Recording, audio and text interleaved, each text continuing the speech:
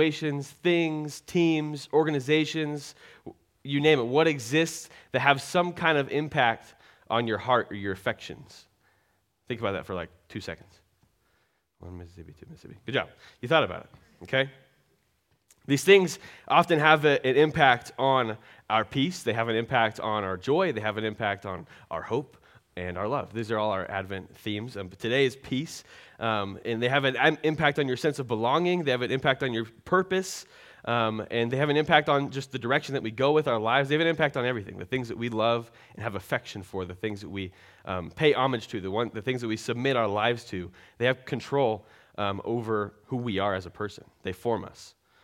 I found that I inherently move towards things that I move towards. That sounds silly, but hear me out, okay? I know it sounds silly, but think about it. First, we are attracted to something. Something seems good, something seems pretty, or like I want to be a part of that. Okay, we're attracted to something. Or we're forced to be attracted to something. We're forced to be a part of something. We get interested. So we keep moving towards it more. We keep moving towards it to understand it more, moving towards it to enjoy it more, moving towards it to be more a part of that, moving towards it to be more like that. That can be a person. That can be. These are the things that you thought about that you love. We move towards these things. And then we begin to enjoy it. We become like it. We start to have affection toward it. And it starts to form us. It controls your joy. It controls your longings. It controls your mood day to day. It even controls how we live our lives. And I see this pattern in so many ways in my life and things that I love, things that I care about. And I can't help but think that it's because we're made to be that way. We're made to move toward things. We're made to move toward things and for those things to impact us, for those things to have some kind of formable impact on our lives. We're created to be formable people. We are people that were created to be formed by the things that we are moving towards. To be formed by the things that we pay most homage to. Let me give you an example, okay? And this is kind of a silly example, but bear with me through the whole thing, okay? So in college, all right, tweaked my back. It was horrible. Hated it. It was the worst couple weeks of my life. Finally, friends of mine just convinced me to go to the chiropractor. Went to the chiropractor. They did the whole x-ray thing, told me that I had like a mild something wrong with my back, I don't remember the word, and told me that I needed to come for like 6 weeks, 3 days a week, and pay for all those sessions. And I was like, great, I'm going to be healed. And I would go walk over there from work every day, or 3 days a week, and they'd crack my back, and it felt amazing. And so then I was telling everybody about going to the chiropractor. Like, this is amazing. I've never felt anything like this before. It's healing me. I truly believe it's healing me. This is good for you. And then get through that 6-week stretching plan, and then they're like, okay, you need 6 more weeks where you come twice a week. I'm like, all right, great, this is sweet. So I paid for 6 more weeks of chiropractic, and then after that, they tried to tell me, and while I was in this, I was kind of picking up that this is a sham. I was like, they are scamming me. I'm not telling, and there might be a chiropractor in here today, and I'm not telling you that your job is a sham, but I'm telling you this place, they scammed me, because then they tried to get me to sign up for 6 more weeks, and it just ended up being horrible. And then I was like moving towards chiropractic medicine. I was telling people like, this is what you ought to do. You need to go to chiropractic medicine. And I truly believed in my heart of hearts that this is the best thing for me. And then when I found out that they were ruining my finances, ruining my bank, and that my wife could just crack my back, I was just floored. I was in shambles. I found out the chiropractic medicine for me was a sham, and the way that they use it on me was a sham, and the way that I gave myself to it proved to be not beneficial. Ultimately, proved to be not beneficial for my spirit. Proved to be not beneficial for the amount that I committed to. Proved to be not beneficial for my bank account. And I share that example with you to show you guys that sometimes we move towards things and we put a lot into things, and we let them control our thoughts, we let them control our spirit, and they end up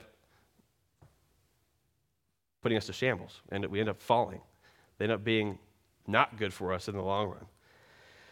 This can happen with chiropractic medicine. This can happen with sports teams, if you like the Broncos. This can happen with music, TV shows, and even ourselves. We can look at ourselves And we can make ourselves our center of our world. We can constantly be moving towards ourselves, like making us the center of our universe, doing everything to make sure that we're comfortable and happy and we have all the right stuff. We eat only the best food. We only do the things that are most convenient for our life and our schedules. We can do this with anything. We can make anything the center of our universe that ultimately is going to not end up to be good. This is idolization. Idolization is image worship or divine honor paid to something that is not God. St.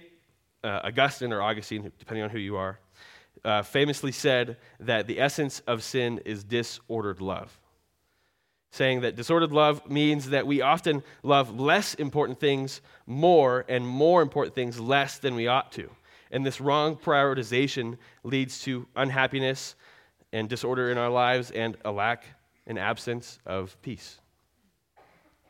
Now, I will tell you that this passage that we're going to read today is not specifically about peace, but this passage is about a topic and is a message to people that was written about reordering their loves. That's the true essence of the message, reordering their love, and reordering their worship, and reordering what they move towards, what they truly give their lives to, and how to move towards it. Today we're talking about worship. Your peace is a byproduct of what you are worshiping. And so I want to submit to you today that we are people that are created to worship and created to be formed by that worship. And if we get what it is we are worshiping jumbled up, the peace that the Christmas story, the peace that God ushered in becoming a human and bringing and ushering in the kingdom of God, the peace that promises will drift away if we do not get our love ordered correctly towards our God. And so if you would, take a moment, like we usually do, take a moment to pray to yourself that the Word of God will speak to us today. And then I will pray, and then we'll jump into Matthew chapter 2, verses 1 through 12. So just take a moment.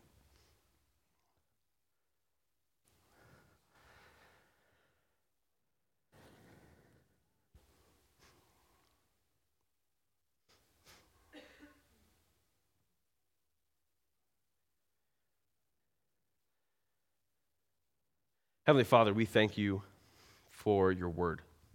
We thank you that it is alive and active in our lives, and that it is still good for teaching and rebuking and leading us to your love, Father. I pray that this morning as we come to your word, we can submit our lives to you, that we can see you, Jesus, for who you are, for who you truly are, and be drawn in joy to worship you, God, to submit our lives to you, and to redirect our loves unto you. Holy Spirit. We love you, and we pray these things in Jesus' name. Amen. Follow along with me. It'll be on the screen or in your Bible if you want to pull your Bible out. So after Jesus was born in Bethlehem of Judea in the days of King Herod, wise men from the east arrived in Jerusalem, saying, "Where is he who has been born King of the Jews? For we saw his star at its rising and have come to worship him." When King Herod heard this, he was deeply disturbed, and all Jerusalem with him. So he assembled all the chief priests and scribes of the people and asked them where the Messiah would be born. "In Bethlehem of Judea," they told him, "because this is what was written by the prophet.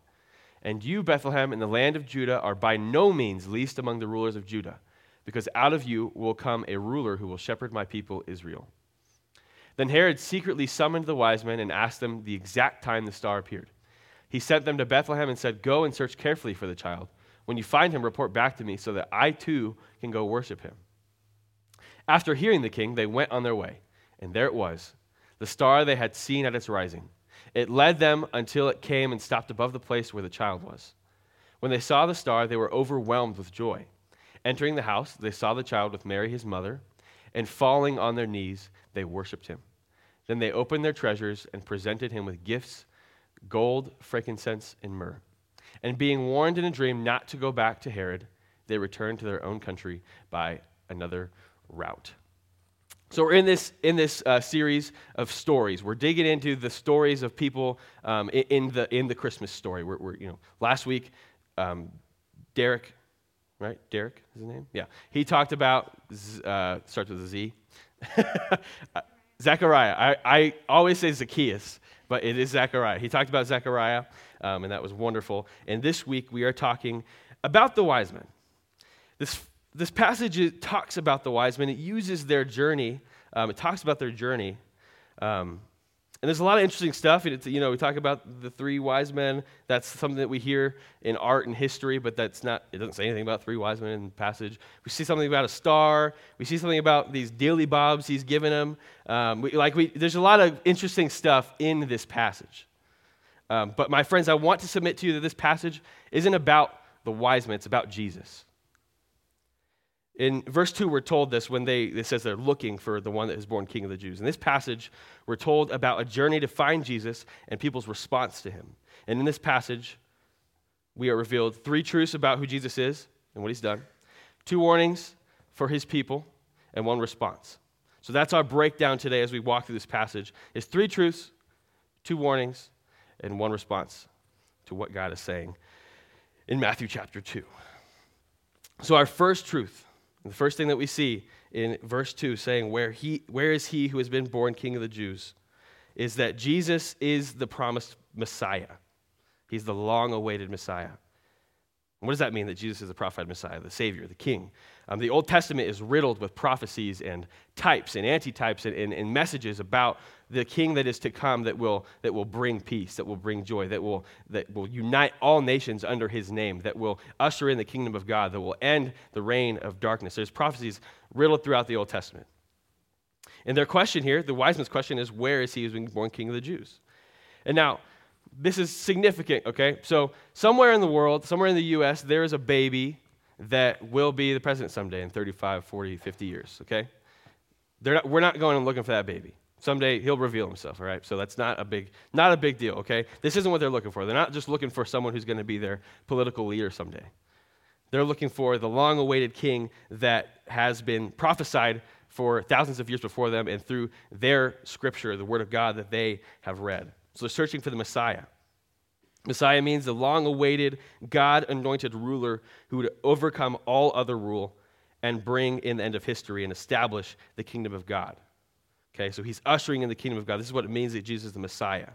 Okay, and we also see that Herod, King Herod here, he asked the scribes, and we'll jump into who he is later on. Don't worry. He asked the scribes where he is at and they quote Micah chapter 5, and in the same passage in Micah chapter 5, we can also see who he is. So he asks where he is, and the scribes know where he is. But in that same passage, we can also see who he is. In Micah 5:2, it says his origin is from antiquity, meaning he is from the beginning of the beginning. He has always been around from ancient times. And it continues on. He will stand and shepherd them in the strength of the Lord, in the majestic name of the Lord his God. They will live securely, for then his greatness will extend to the ends of the earth. He will be their peace. So Jesus was prophesied to be born in Bethlehem, and he was prophesied to be the king to shepherd God's people, the king to usher in God's true kingdom that will overthrow any other kingdom. Kingdom that will not pass away. And so this is so important. And here's why. And here's just one more level of understanding of what it meant that Jesus was the Messiah and that he was coming to usher in the kingdom of God. Okay? So at this time, there hadn't been a fresh word from God, a fresh word from a prophet for 500 years. And so the God's people were in darkness. It was dark. They hadn't heard a fresh word from God forever.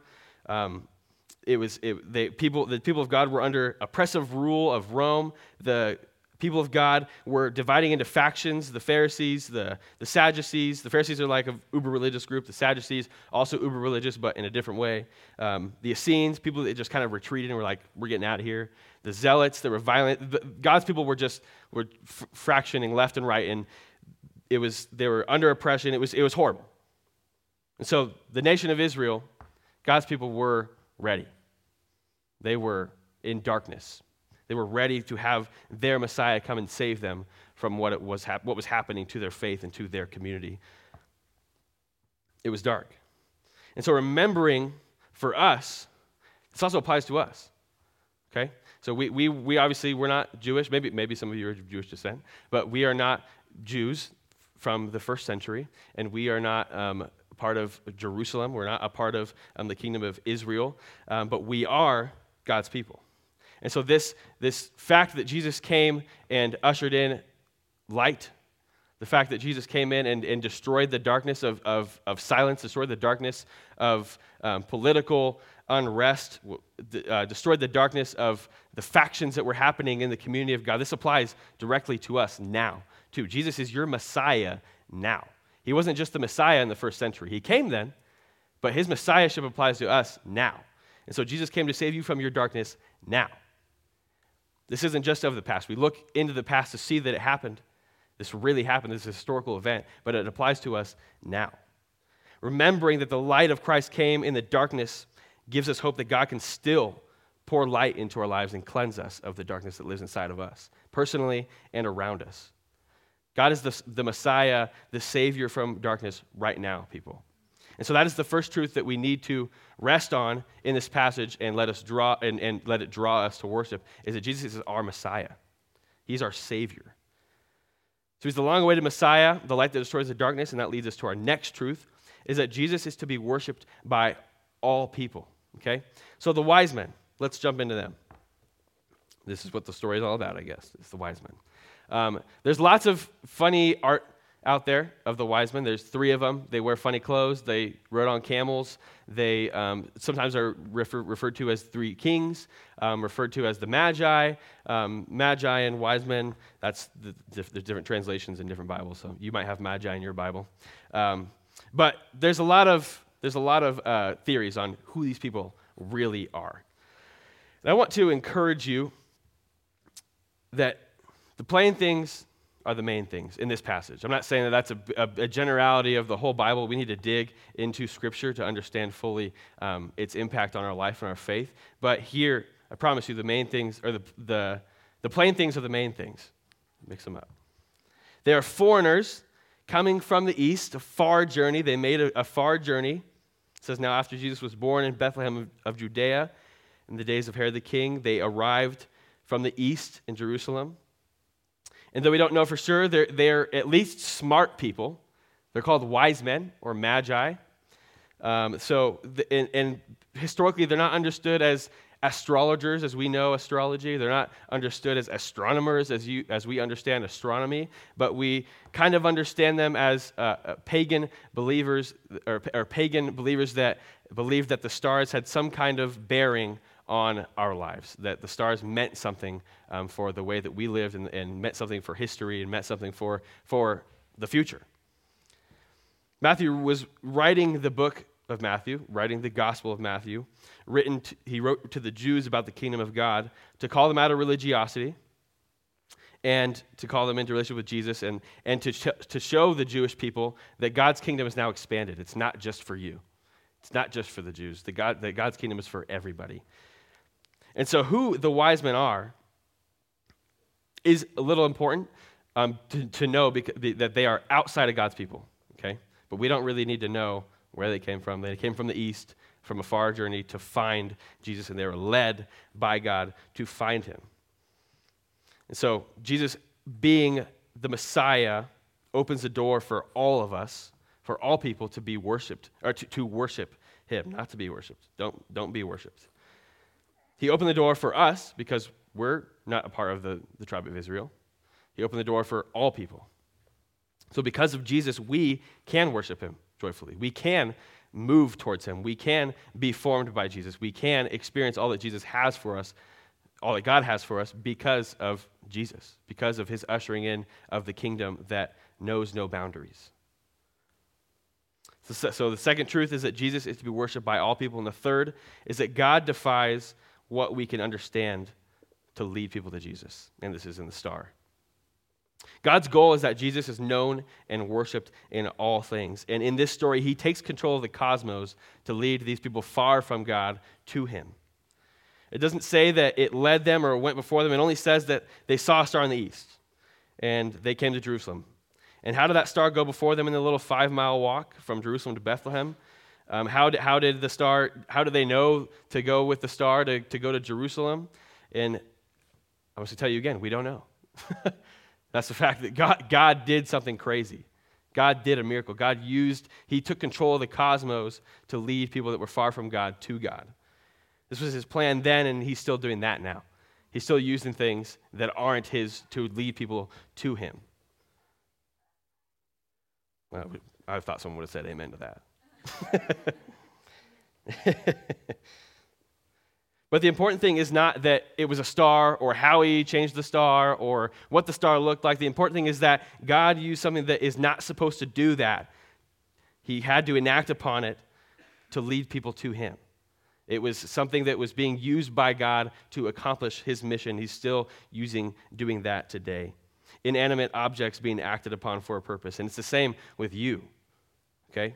God uses us selfish, broken, nasty people to draw others to him. He's using you to be the star to lead people to Jesus by his power.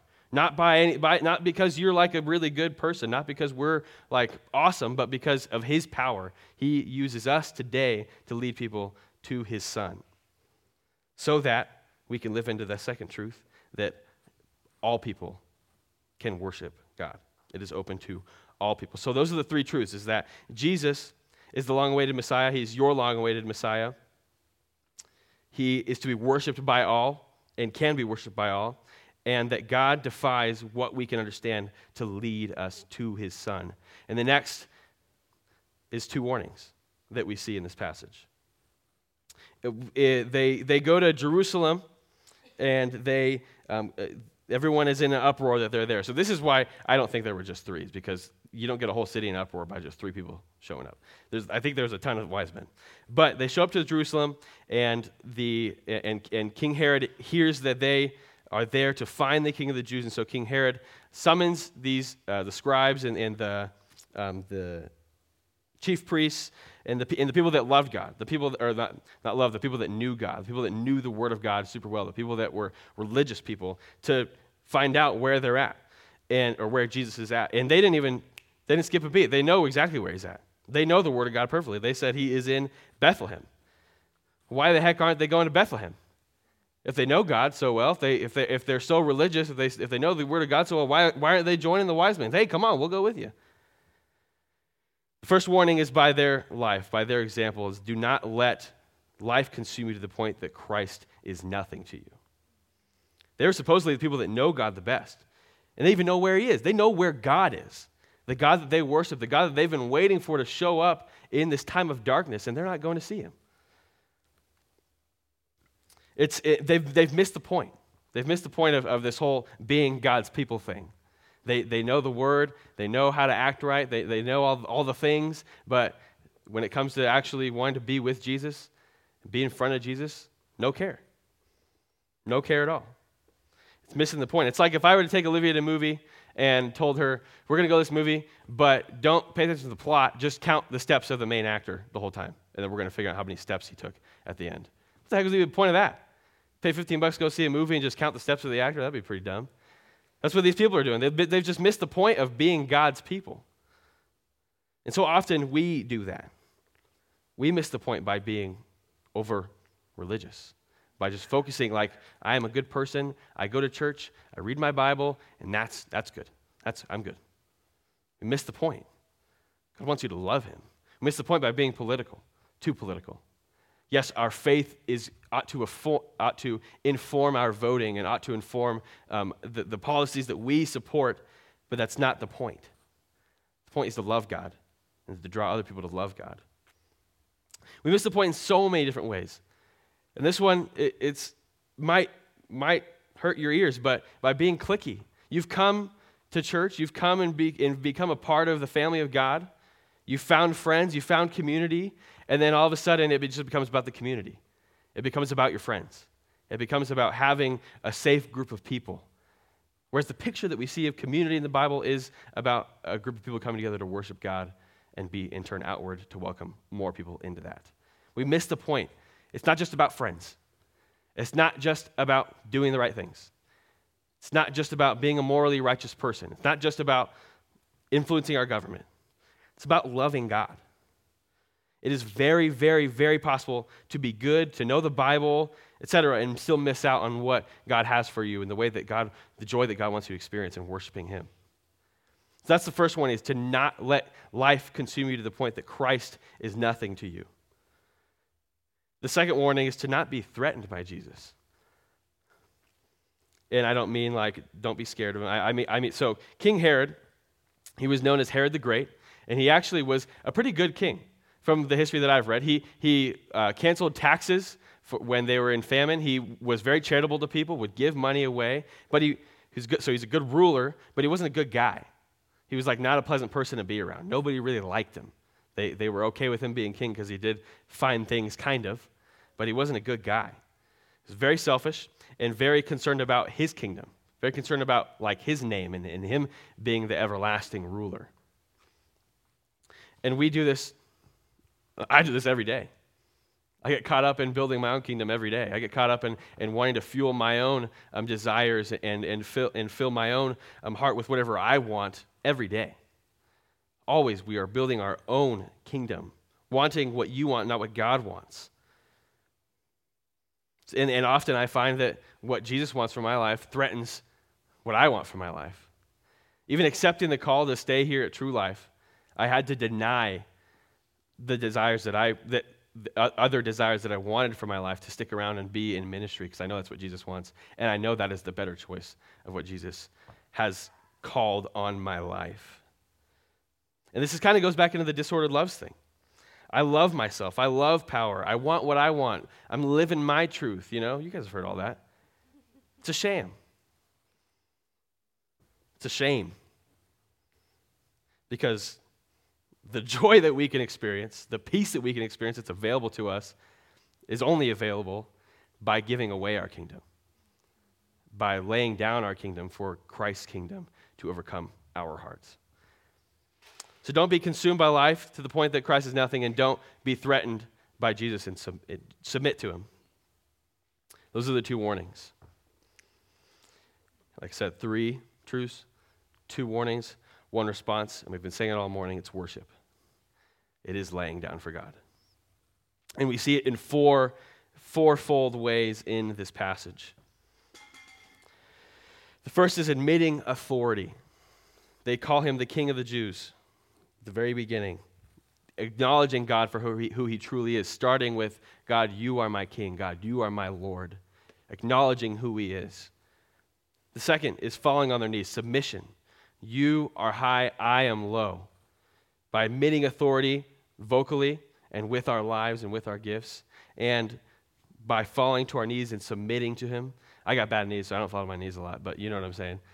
Actually submitting my life to God.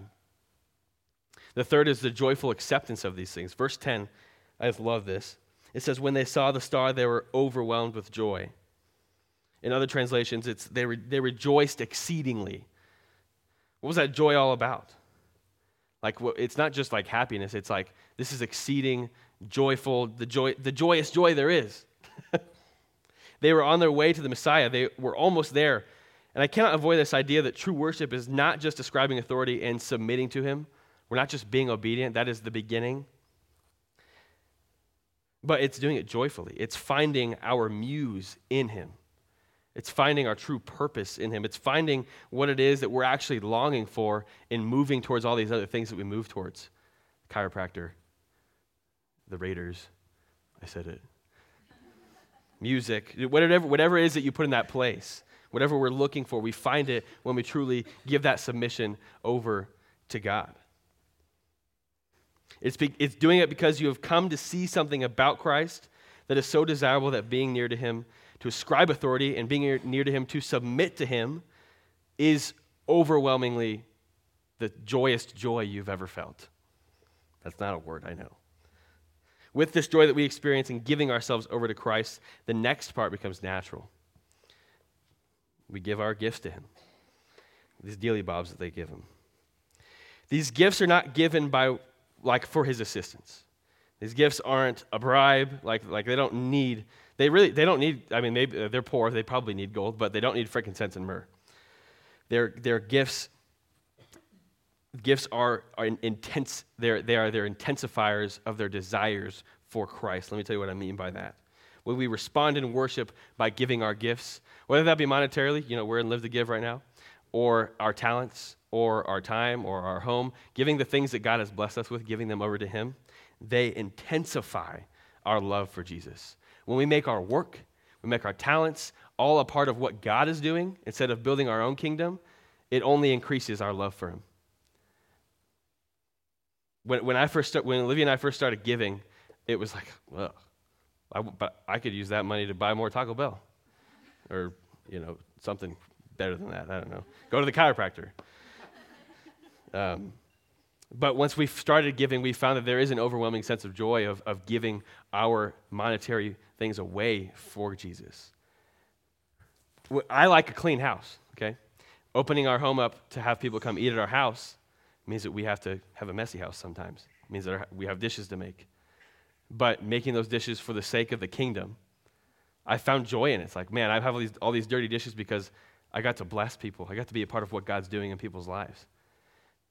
Giving our gifts over to God it provides way more peace, joy, love, contentment than giving our gifts to ourselves, than trying to build our kingdom, trying to build our wealth. So this is the fourth part of worship, living our lives sacrificially unto him, doing all things as unto the Lord, living out our true purpose. And I'm going to end with some symbolism here, some beautiful symbolism, and worship team, if you want to come up, this is a good time. I'm not saying this is law, but I am saying it's pretty. These gifts, some people say are significant in what they are. So let's break those down. Gold is the gift of a king. Seneca, a Roman philosopher, tells us that in Parthia, it was the custom that no one could ever approach the king without a gift. And gold, the king of metals, was the only gift fit for the king. And so giving gold to Jesus is signifying that we are acknowledging him as our king. So acknowledge Jesus as your king with your gifts. Give him the gold. Give him the king of metals. Don't give him your silver or your bronze. Give him your gold. Next is the frankincense. It is the gift for a priest. It was in the temple worship and at the temple where they burned frankincense while they were doing the functions of a priest, doing the religious things.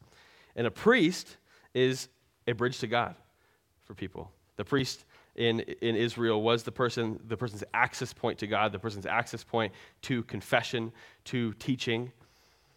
And so Jesus is our priest. We need to give ourselves over and allow him to be our high priest. Allow him to be our priest, the person that connects us to God. And the last is myrrh. And myrrh is the gift for one who is to die. Myrrh was used to embalm the bodies of the dead. So I can only imagine Jesus' parents getting this myrrh. I'm like, why are you giving me this thing for dead people? It's because Jesus came in this world to die. He lived for us. He lived for men and women, and in the end, he died for them. And he came to give us this life. He died so that we no longer have to bear the weight of sin. He died so that sin no longer condemns us to hell. He died so that we can live into into God's arms. We can live for God and be connected to God. She was feeling the Spirit. So every Sunday we remember this when we take communion. Now, if you're a Christian, we welcome you to take communion. If you're not, I wouldn't take it if you're not a Christian. But we take communion every Sunday to remember that God came to die for us. The bread signifies his body broken, and his blood, and the juice signifies his blood spilled out for us. And we remember and we celebrate. And so as you take communion today, reflect on those truths about Jesus, that he is your Messiah, and that we can worship him because he came so that all people can have access to God. And that reflect on the ways that God has defied reality. God has defied reason to lead you to him. Love you guys a lot, and I just pray that we can be drawn to worship Jesus more fully by the example of the wise men. We pray for you. Jesus, we do thank you for your sacrifice. right now we're in a season where we get to remember your birth and we get to enjoy the pictures of baby Jesus and just you being in this world. Just a beautiful picture, God. And so we thank you for your beautiful plan of saving us. We thank you for coming to this world and living for us and giving us an example, and then, God, dying for us, dying a sinner's death, and then resurrecting and giving us power through your power over death, Father. We love you, and again, God, draw us to worship you more deeper. In Jesus' name I pray, amen.